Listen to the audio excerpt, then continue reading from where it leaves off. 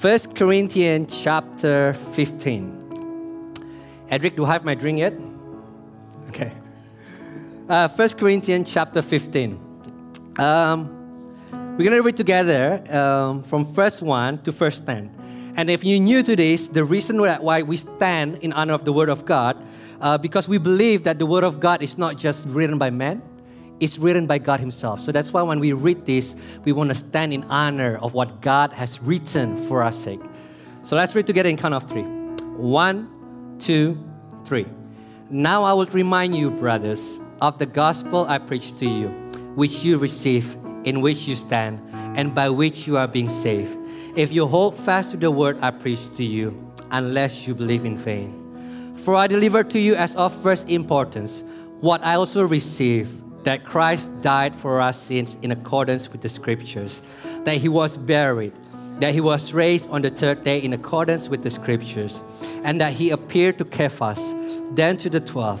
Then He appeared to more than 500 brothers at one time, most of whom are still alive, though some have fallen asleep. Then He appeared to James, then to all the apostles. Last of all, as to one untimely born, He appeared also to me. For I am the least of the apostles, unworthy to be called an apostle, because I persecuted the church of God. But by the grace of God, I am what I am, and His grace toward me was not in vain. On the contrary, I worked harder than any of them, though it was not I, but the grace of God that is with me. Whether then it was I or they. Sorry, my bad. Finish at verse 10. All right, let's pray. Father God, we thank you for the word that we just read. And we ask that you speak to us, Lord. I pray that you make this word come alive, because unless you do so, these words just remain words. But Holy Spirit, when you work in our midst, these words can come alive and change and transform our life. And that's what we desire, Lord. We do not come here to gather and to listen to man's word. We gather here to listen to your word that has the power to radically transform our heart. So do so in our midst, Lord. And we ask this in the name of your beloved Son, Jesus Christ, we pray. Amen. You guys may be seated. So, let me start with a question. What do you think is the most important message of Christianity? Okay? What is the most important message of Christianity that without it, Christianity ceases to be Christianity? Okay? Now, don't answer too quickly. Some of you are smart, you already know the answer, okay? You already know the answer. And if you do not know the answer starts with letter G, okay? This is a word that we continue to speak again and again, week after week in this place, okay? Now, but I want you to keep it for yourself for now, okay? What is the most important message of Christianity? Here's what I believe. Most of us, we know the answer with our mind. You know it. A word come out to your mind, pop out the moment I ask the question. What is the most important message? Poop! There's a word that comes to your mind straight away. You know the right answer. In fact, some of you can describe what it is in a detailed way. But yet, can we agree that even though a lot of time we know what's right with our mind, our life does not show what we believe? Anyone ever experienced that? Like we know what is the right thing to say, we know what is the right belief, yet our life do not show what we believe. Anyone else say with me? Here's what happened. Here's my conviction. Because at the end of the day, we are not just what we believe. We as a human, we have something more fundamental than our belief. And it is our heart. Let me give you an example. How many gym junkies do we have? By gym junkies, I mean you go to gym at least 3 times a week. Raise your hand. Okay, this is the time for you to show off your tricep. Come on, don't be shy. Not many of you? I know some of you are like, that's me, okay? I know there's a lot of gym junkie in this place, okay? Now, here's my question to you, gym junkies, including myself. Why do you go to the gym consistently? Okay? Just put it in your mind. Why do you go to the gym consistently? Okay? Now, can we agree that working out is a hard process? Working out is tiring. If you go to the gym and you're not tired, you're not working out. You're checking out. Right? If you go to the gym properly, you get tired. But the question will be this. You know that going to the gym is painful. But why do you continue consistently put pain on yourself. Okay? Here's what I know. Some of you are like, yeah, because going to gym is good for me. It's healthy. Well, that's true. When I look at myself, I always believe that going to gym is healthy for me. Always. But yet, there are moments of my life where I just cannot be bothered to go to the gym. I know going to the gym is good for me, but I can't be bothered to go to the gym for 1.5 years until something happened to me. Now, here's my observation. You guys know this. If you've been to Rock City International a lot, you know this. The reason that I start hitting back the gym is why? Because my suit does not fit me anymore. Remember that story? Because I gained weight to the point that my suit does not fit me anymore. And that's what pushed me to start hitting the gym again. Now, here's what I understand about myself. That means this. Even though I understand that going to the gym is good for me, what actually drives me to go to the gym is not just knowing that going to the gym is good for me. What drives me to go to the gym is one simple fact. And that fact is this. I love my suit. Okay? And let me go one step deeper. What do you guys think that I love my suit? Why? Because, let me be honest, okay? I'm your pastor, let me be honest. I love wearing suit because I think that when I look good wearing suit, you guys will be approve of me even more. Think about it. Imagine if you see a public speaker wearing a suit that the button is about to pop out. That's not a pretty sight. Can we agree? But if you see a public speaker who was well-dressed, nice with suit, you're more likely to be approved of that speaker before you even hear whatever he has to say. Okay? So at the end of the day, here's what drives me to go to the gym is not simply knowing that going to the gym is good for me. What drives me to go to the gym is my desire for approval from you guys. Okay? So that's what I love. Okay? I love getting approval from you guys. I love looking good in a suit, and that is why I go to the gym. This is what I'm trying to say, though. We are not simply what we believe, but we are what we love. It is our heart that drives everything we do. Can you agree on that? We're not simply what we believe. It is actually what we love that drives everything that we do. And this is very important. In Rock City International, we have this mission statement, okay? Can we go to the next slide? The mission statement goes like this. We want to grow deep in the gospel, and we want to reach wide with the gospel. Let me explain this, what it means very quick. Growing deep in the gospel, it means this, that my heart, I want every single Christian in this place for you to be able to look at your life next year and see that you are a better Christian next year than you are today. That you are more in love with God, that you are more in step with the Spirit, that you are more obedient to the Father, that you look more like Jesus, that you talk more like Jesus, that you act more like Jesus. That's what it means to grow deep in the gospel.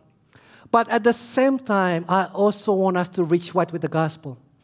It means this, that the message of the gospel is not something that just belongs to us. But I want us to be able to say, you know what, my neighbor come to know Christ because of me. My family come to know Christ because of me. My coworker, my friend at uni, they come to know Christ because of me, because I share the gospel. That's why we want to reach wide with the gospel. See, if the gospel is only something that we celebrate among Christians, then there's something missing in our Christianity. We got to reach wide with the gospel. And that is why I love the fact that if you're not Christian, we love the fact that you're here.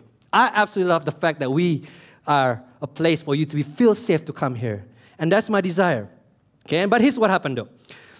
We want to be disciples who make disciples in the world. We want to grow deep and reach wide with the gospel. How many of you want that?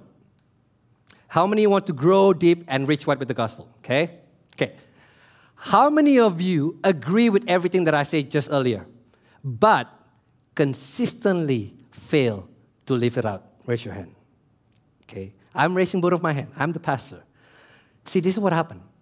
Because at the end of the day, we realize even though we know what is the right thing to do, it does not necessarily mean that we do what is right. Because at the end of the day, what drives our motivation, what drives our action, what drives our heart is our love, not our knowledge. Trying to grow disciple without the right heart is like trying to drive a car with empty fuel. Anyone ever try that? Okay, it does not work, guys. It does not work. And that's what happened. And tonight, this is what Paul is going to say. Paul will show us what is the fuel of our Christian life. What is the thing that enables the car to move? And that word is the gospel. Okay? The gospel. Now, it's very funny, Cal. When Paul talked about the gospel, he described the gospel as the first importance.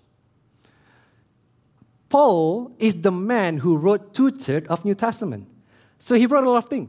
He wrote many nice things. Yet he says this, out of all the brilliant things that I wrote, out of all the important that I wrote, there's one thing that is the first importance. There is one thing that is most important, that if we get this right, then there's a chance that we get everything else right. But if we get the first importance wrong, then we're screwed. And what is that thing? And Paul will clearly explain to us, okay? In verse 1 and 2, he says this. Now I'll remind you, brothers, of the gospel I preached to you, which you receive, in which you stand, and by which you are being saved, if you hold fast to the word I preached to you, unless you believe in faith, okay? So here's what Paul says in a nutshell. The gospel is not the only entrance point of Christianity.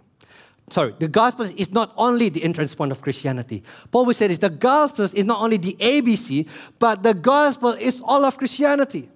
That's why he put it in past, present, and future tense. He says this, the gospel is something that you receive, which is something in the past. But then the gospel is also something that you stand, that means it's present. But the gospel also by which you are being saved, that's future. That means in our Christian life, we never walk past the gospel.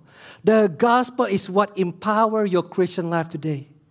The gospel is what makes you a disciple of Christ, what grows you as a disciple of Christ, and what enables you to make disciple of Christ. That's why it is very important for us to get the gospel right.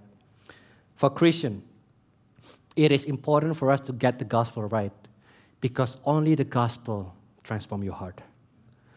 And for a Christian, it is important for us to get the gospel right because it is the means by which we make disciples of other people. And for the non-Christian, it is crucial that you know what the gospel is. Do you know why? Because a lot of time, what you think as Christianity is not Christianity at all. Okay, you have this preconception of what Christianity is. The world has. But let me tell you, they're wrong. Because they have no idea about the gospel. The gospel is what makes Christianity, Christianity. You with me so far? So my goal is really simple.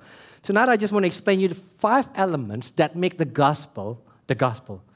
And my hope is that by knowing this, that you will understand the beauty of the gospel, that your heart be captivated by the gospel, and you, for the first time, maybe finally be able to confess that Jesus Christ is Lord over your life. Okay, first thing about the gospel. The gospel is about Christ. Verse 3. For I delivered to you as of the first important what I also received, that Christ died for our sin in accordance with the Scriptures. Now, let's talk. Let's be honest. How many of you guys grew up in church? Church people, raise your hand. High and proud. Most of you. Okay, awesome. How many of you guys grew up in church, but only began to understand the gospel when you start coming to this church? Raise your hand. Most of you as well. Here's what happened. Okay, here's my concern. There are many, many times, church, we neglect the gospel. Okay, there are many, many times where the church, we focus so much on what is secondary and we neglect what is primary. Okay, I've been in church long enough to know this. Okay, I grew up in a pastor kid. I was born Christian, man. At the age of 6, I speak in tongue. Okay, some of you are like, what? Really? See, I was born a Christian. I grew up as a Christian. But let me tell you, there's so many times that I can honestly confess to you that church lost what is the first importance. So we began to have this discussion about this weird thing, okay? And this is from my personal life story. I don't know about your story, okay? A lot of them when I talk to other Christians, we just argue about silly things. Let me give you an example. We argue about which kind of song should we sing. Should we sing Hillsong or should we sing hymn? And people argue and church split because of that, okay? Not only that, okay, we argue about what sort of clothes should we wear to church. I mean, have you been to that kind of church? Some of the Christian question, should we drink alcohol or should we abstain from alcohol? But this is the funny thing though, I never have that conversation in our church. You just assume that all of you love alcohol too much to ask me that question. Okay? I don't know why, but in other churches, this question kept coming up. I'm sure, but not in this church. You guys are bad. Okay? And also this question, what about this one? What about the gift of the Spirit? Should we speak in tongue? What about God's sovereignty and human free will? Okay? What about going to clubbing? Can we go to club? So, all of that question, they're important. Let me tell you, they're important. But they are not the first importance. You with me on that? So the moment we begin to make that primary, we lost sight of what's important.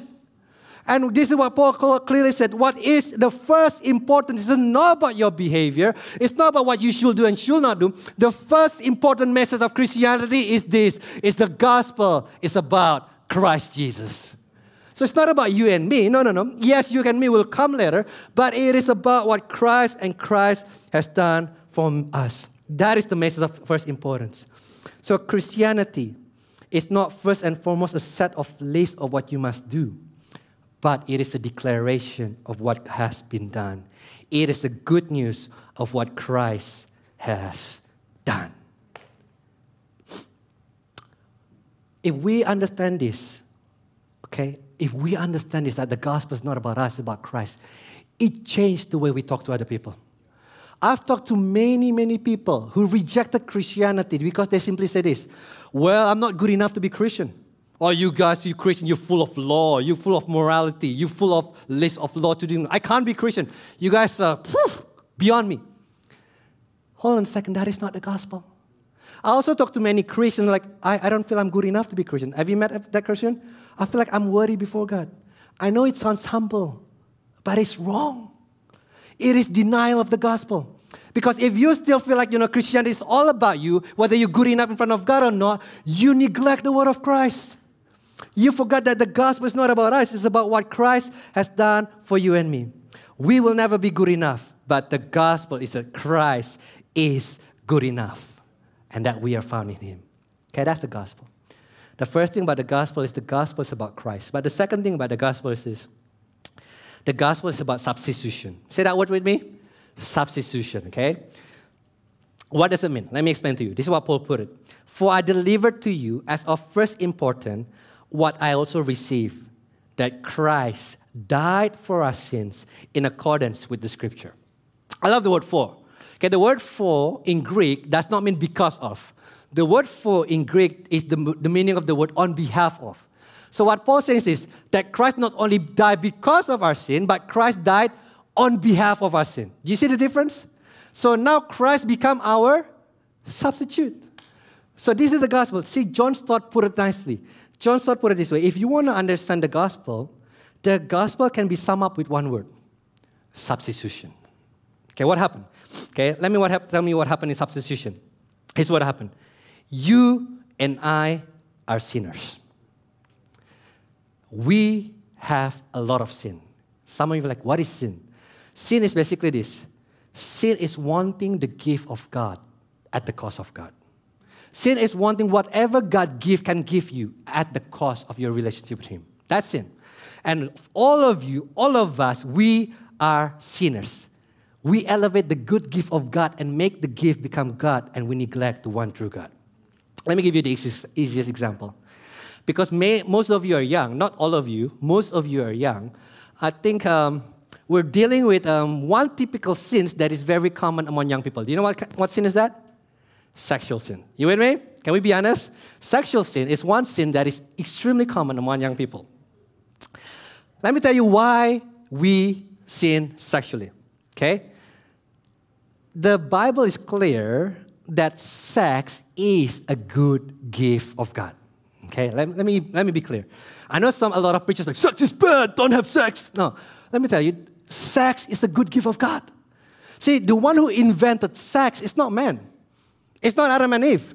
The one who invented sex is God. God is the one who invented sex. So from the very beginning, we know that God wants you to have the best sex life. Is it okay to say that in church? Something like, is this a church? This sounds really good. Okay, but God wants you to have the best sex life. God wants you to enjoy sex to the best. But here's the thing about it though. when he invented sex, sex is not a result of your puberty. No. Sex is God's design. He put that desire in you. So when you do it according to his way, you'll have the best experience. You have the most joy, and you glorify God because of it. And that's God's original desire for sex. But then what happened to you and me is this. We begin to twist that. We begin to say, you know what? God, I think I know how to use sex better than what you say. So in God's word, God said sex is reserved in a relationship, marriage relationship between male and female. I have to say that because today there is male and male. But it's a marriage relationship between male and female. That's where sex is supposed to be used. But then we come and say, like, no, God, I know how to have sex better. I want to pursue my sexual desire. I want to put sex as my ultimate desire. That's why I want to say no to you. Forget you, God. I'm going to be God of myself, and I'm going to pursue what I want. And that moment, what happened is this. We elevate the good gift of God, and we make it the ultimate, and we forsake the God who gave us the good gift in the first place.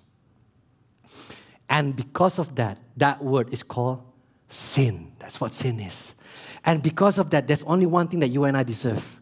It's called the eternal punishment. I know it's not popular in our days to talk about hell. I know. But hell is a reality. The Bible clearly explains that for those who rebel against God, there will be a day that you will be judged forever. Eternal condemnation. And at that moment, you will burn forever and ever, and there will not be one element of goodness in hell. Hell is the absence of everything that is good. That is hell. That's what you and I deserve because we sin. Can we agree that all of us have sinned? That's what you and I deserve. But here's the good news of the gospel. Christ became our substitute. What does that mean? So this is what Christ did. Christ took the punishment of God upon himself. God took the wrath of God upon sins up at the cross. He died for it. So that why? So that you and I can be forgiven. So let me put it this way, okay? Next slide, Josh. Sin is our substitute self for God. We put ourselves in the place of God.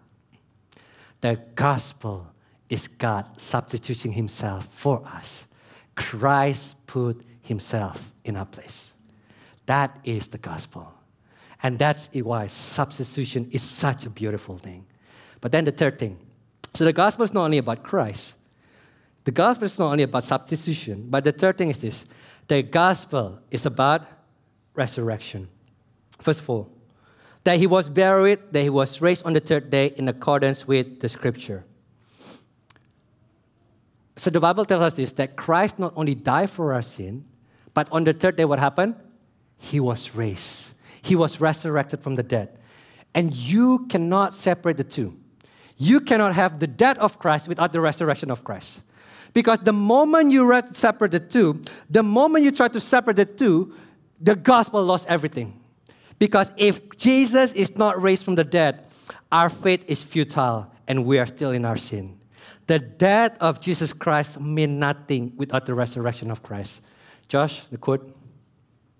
First time you sing with me today. So this is what happened. When Jesus died for us, how do we know that he completed his work? How do we know that God approved of his sacrifice? How do we know that our sin has been forgiven? This is the answers.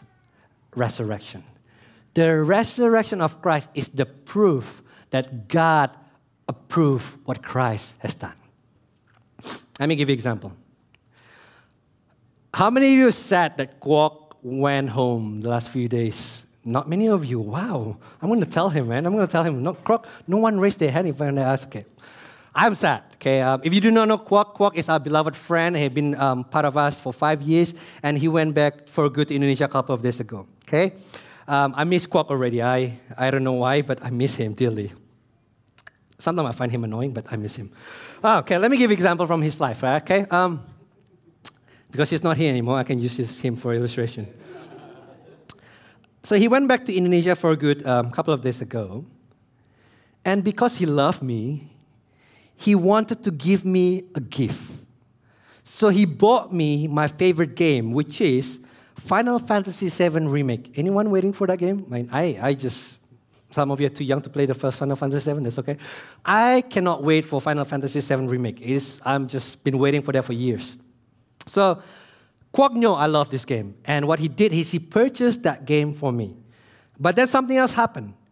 The release of that game is postponed for 1 month. So it's supposed to release at the beginning of March while he's still here, but it's been postponed to April, the beginning of April. Now we have a problem.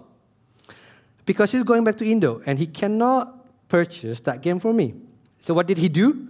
Because he loved me, he decided to pre-order the game and paid for the game in advance for me to pick it up at JB Hi-Fi later next month.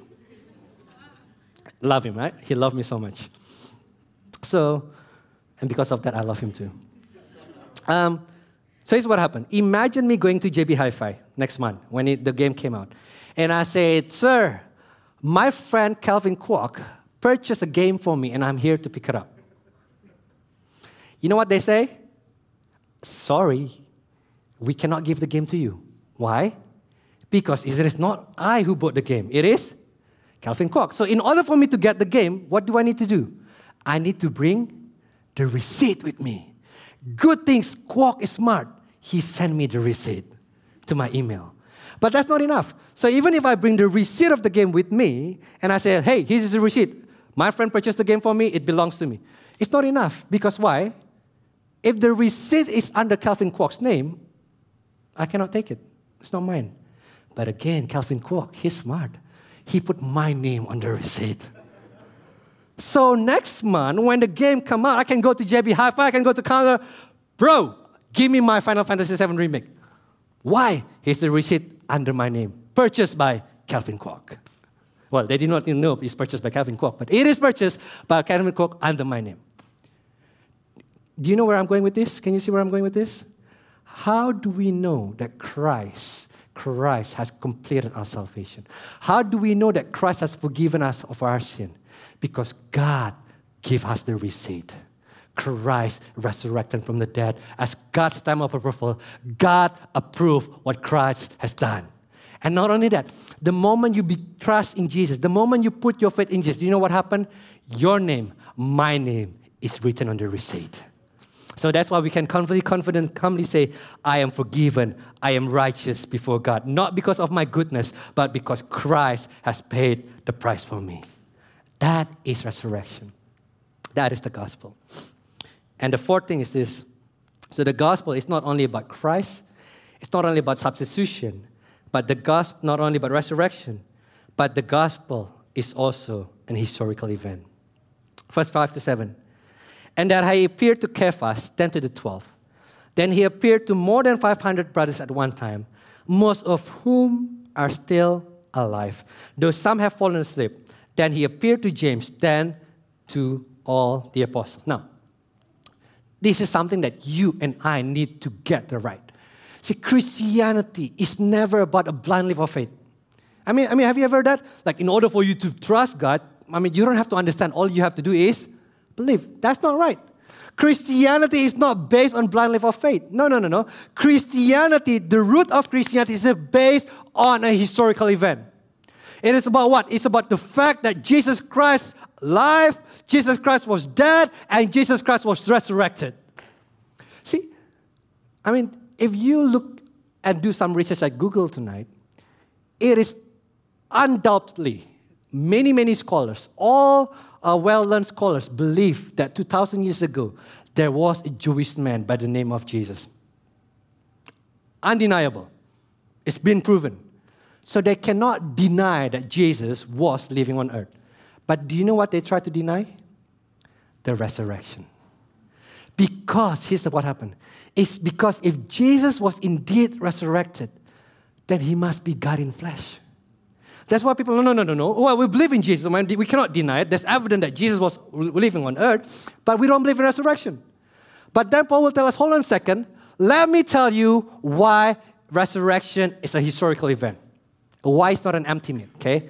Here's what Paul said. First, Jesus, after he died, he appeared to Cephas.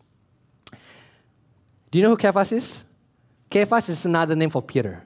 Okay, if you do not know who Peter is one of the most prominent of Jesus' disciples. He is the man who said before the crucifixion, he says this. When Jesus tells the disciple, all of you guys will betray me. You know what Peter say? God, forget all this Trump. I will never deny you.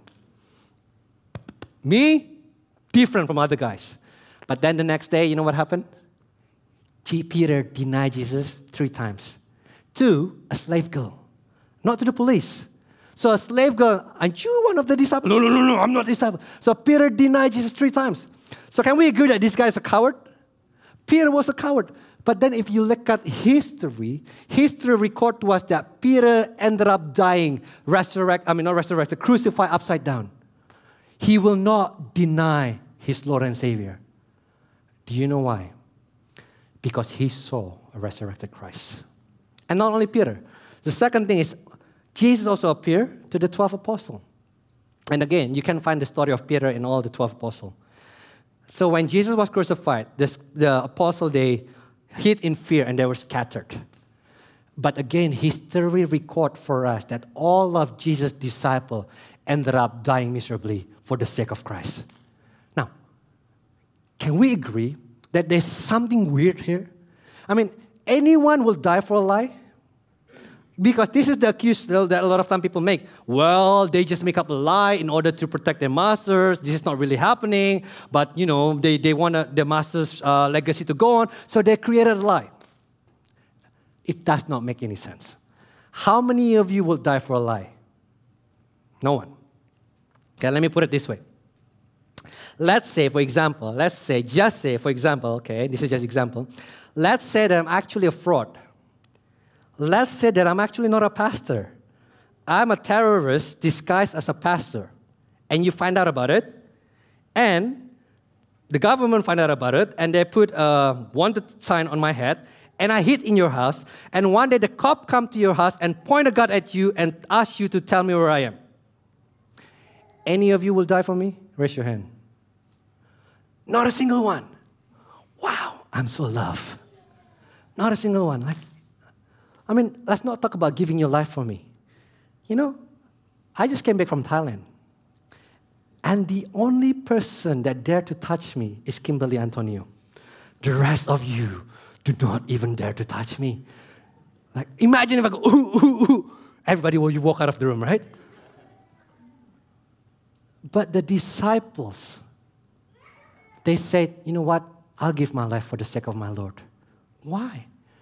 No one will ever give their life for a fabricated lie. No one. It is because they saw the resurrected Christ. And not only that, as if the 12 is not enough, then what happens is Paul says that Jesus appeared to 500 people. So it's not just a small group of people, because if small group of people, yes, you can fabricate a lie, but you cannot fabricate a lie with 500 people. That's too much. Okay? In order for you to create a perfect lie, it's better to keep the group small. But now Peter said, no. Jesus appeared to 500 people. And I love what Richard Bauckham said. Richard Bauckham says this. These 500 people, they are footnotes to the gospel.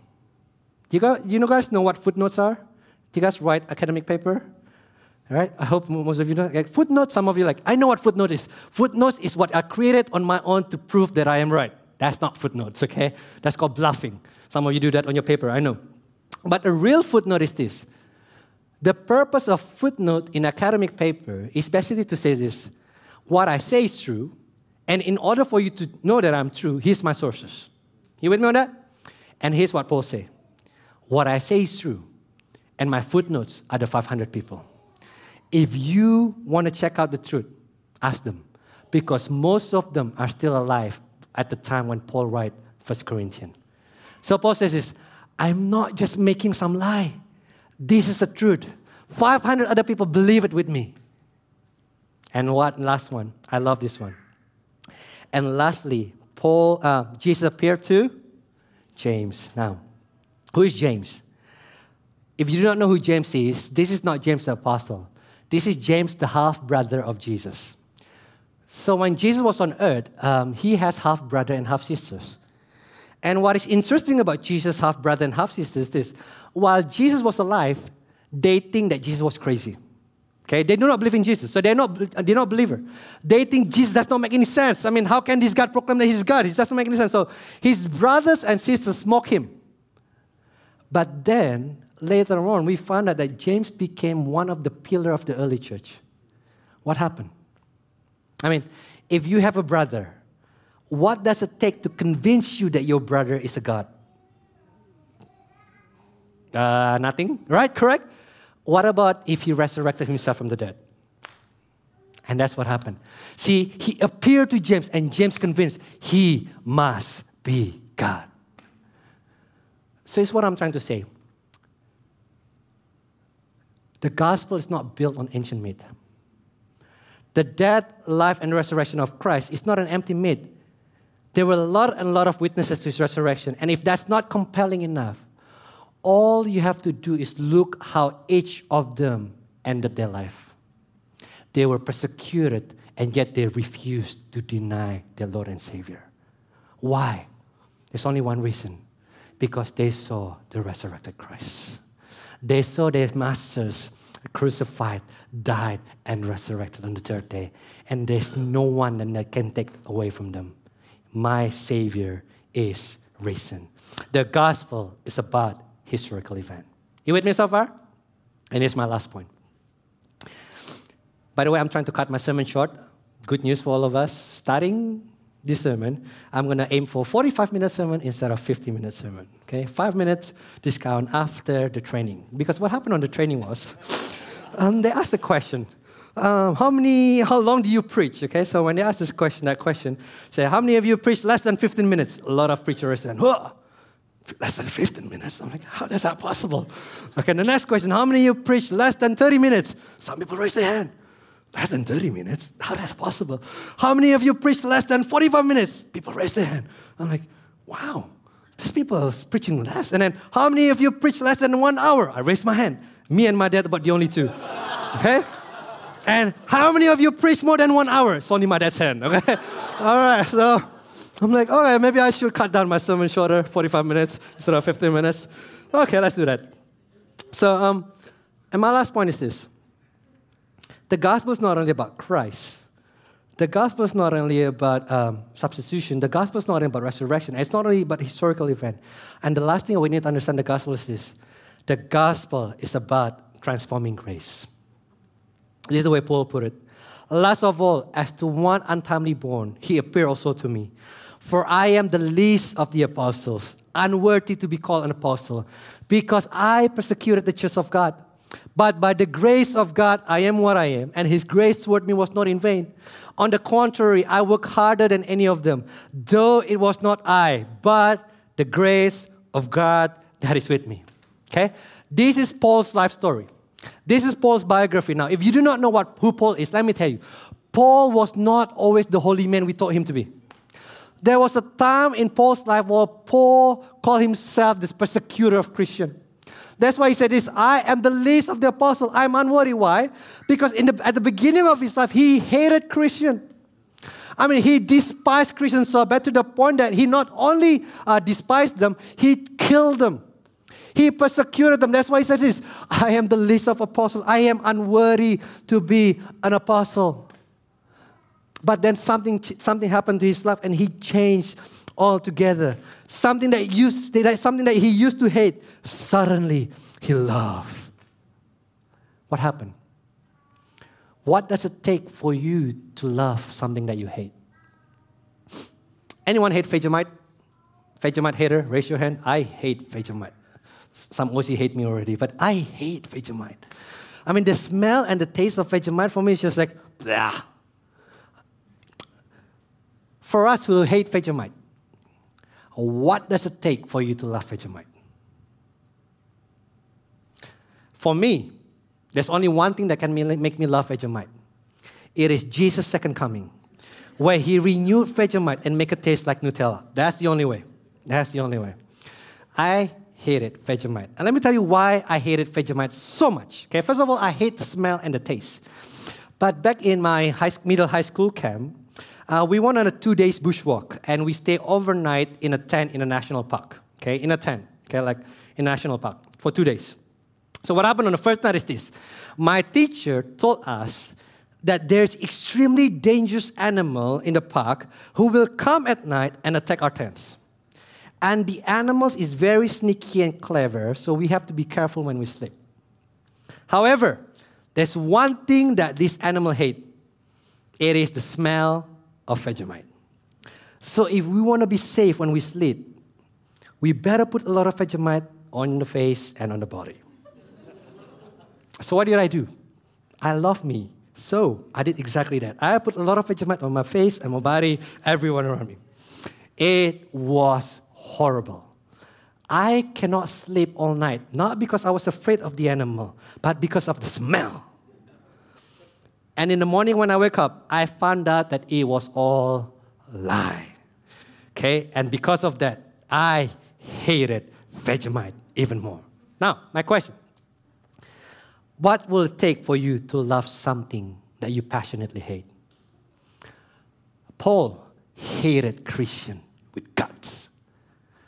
But then he became the apostle who wrote 2/3 of New Testament to us.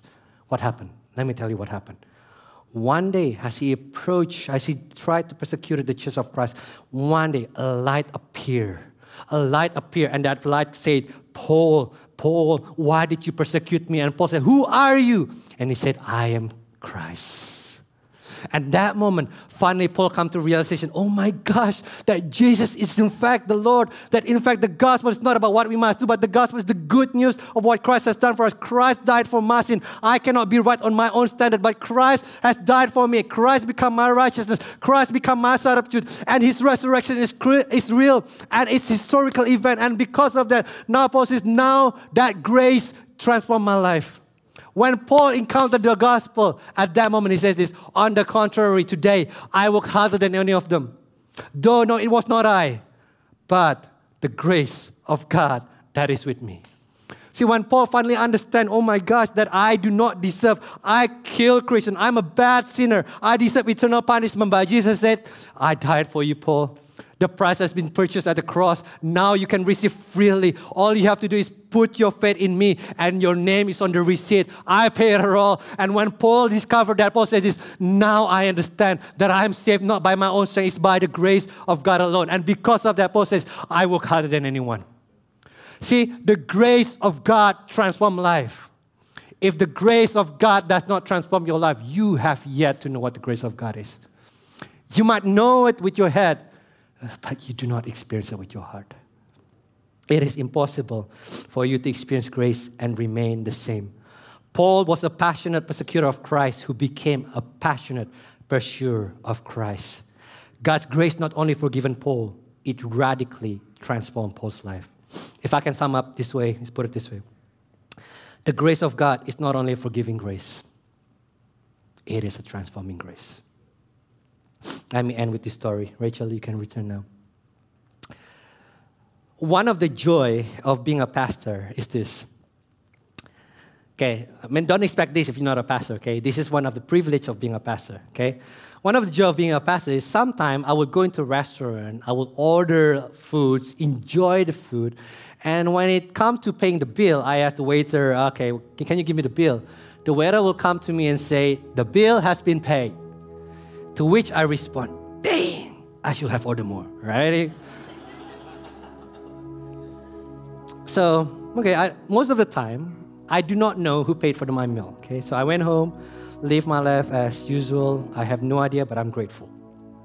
But let's say a few days later, I receive a phone call, and a guy called me and say, hey, PY, Pastor Jos, how are you? I'm like, oh, I'm good. Who's this?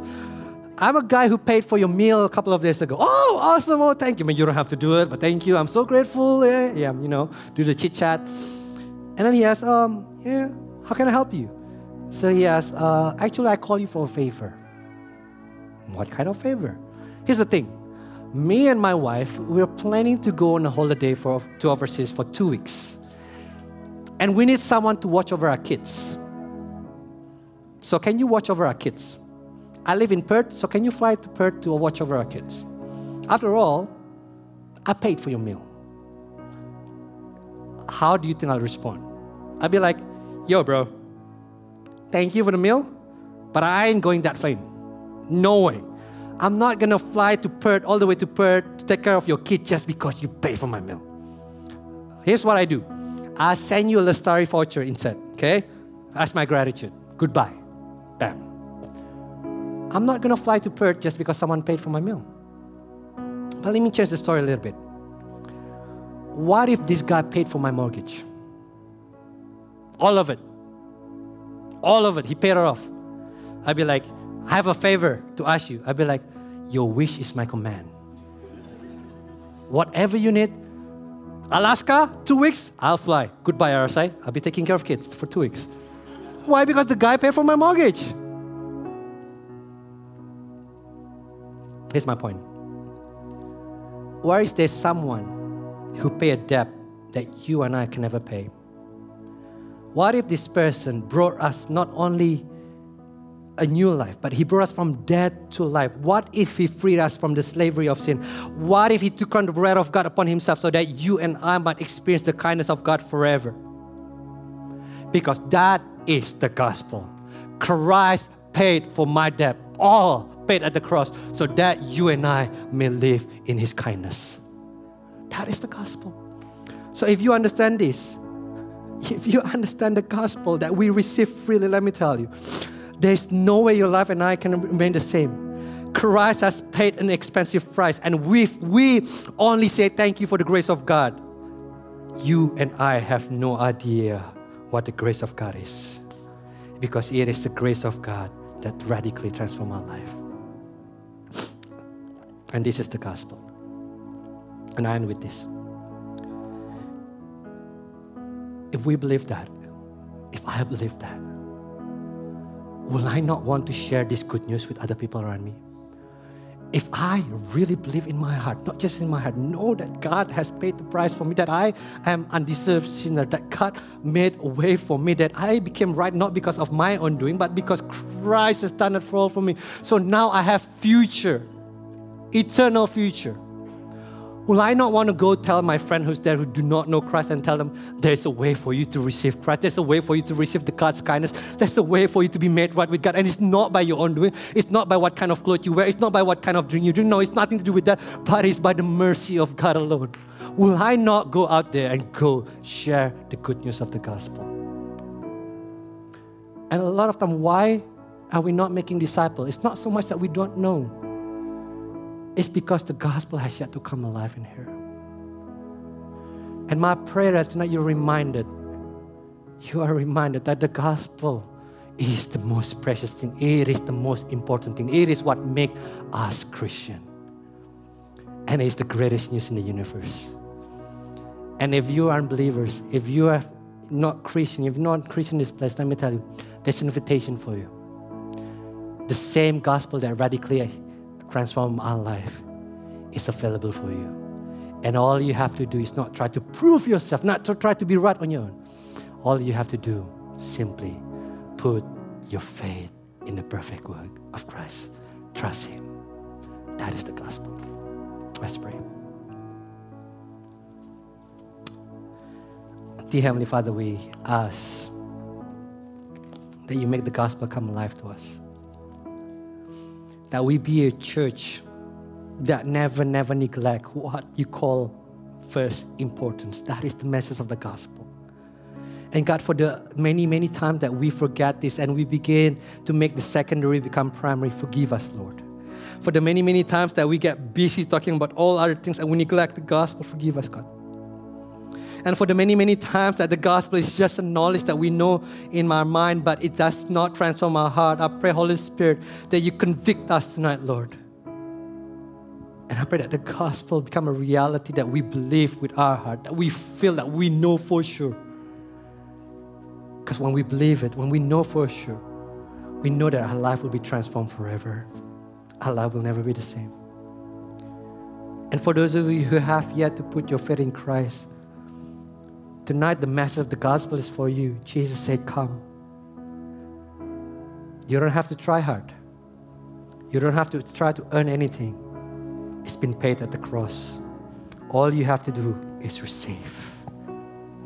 And God, I pray that you do that. Give us faith to believe. And we ask this in the name of beloved Son, Jesus Christ, we pray. Amen.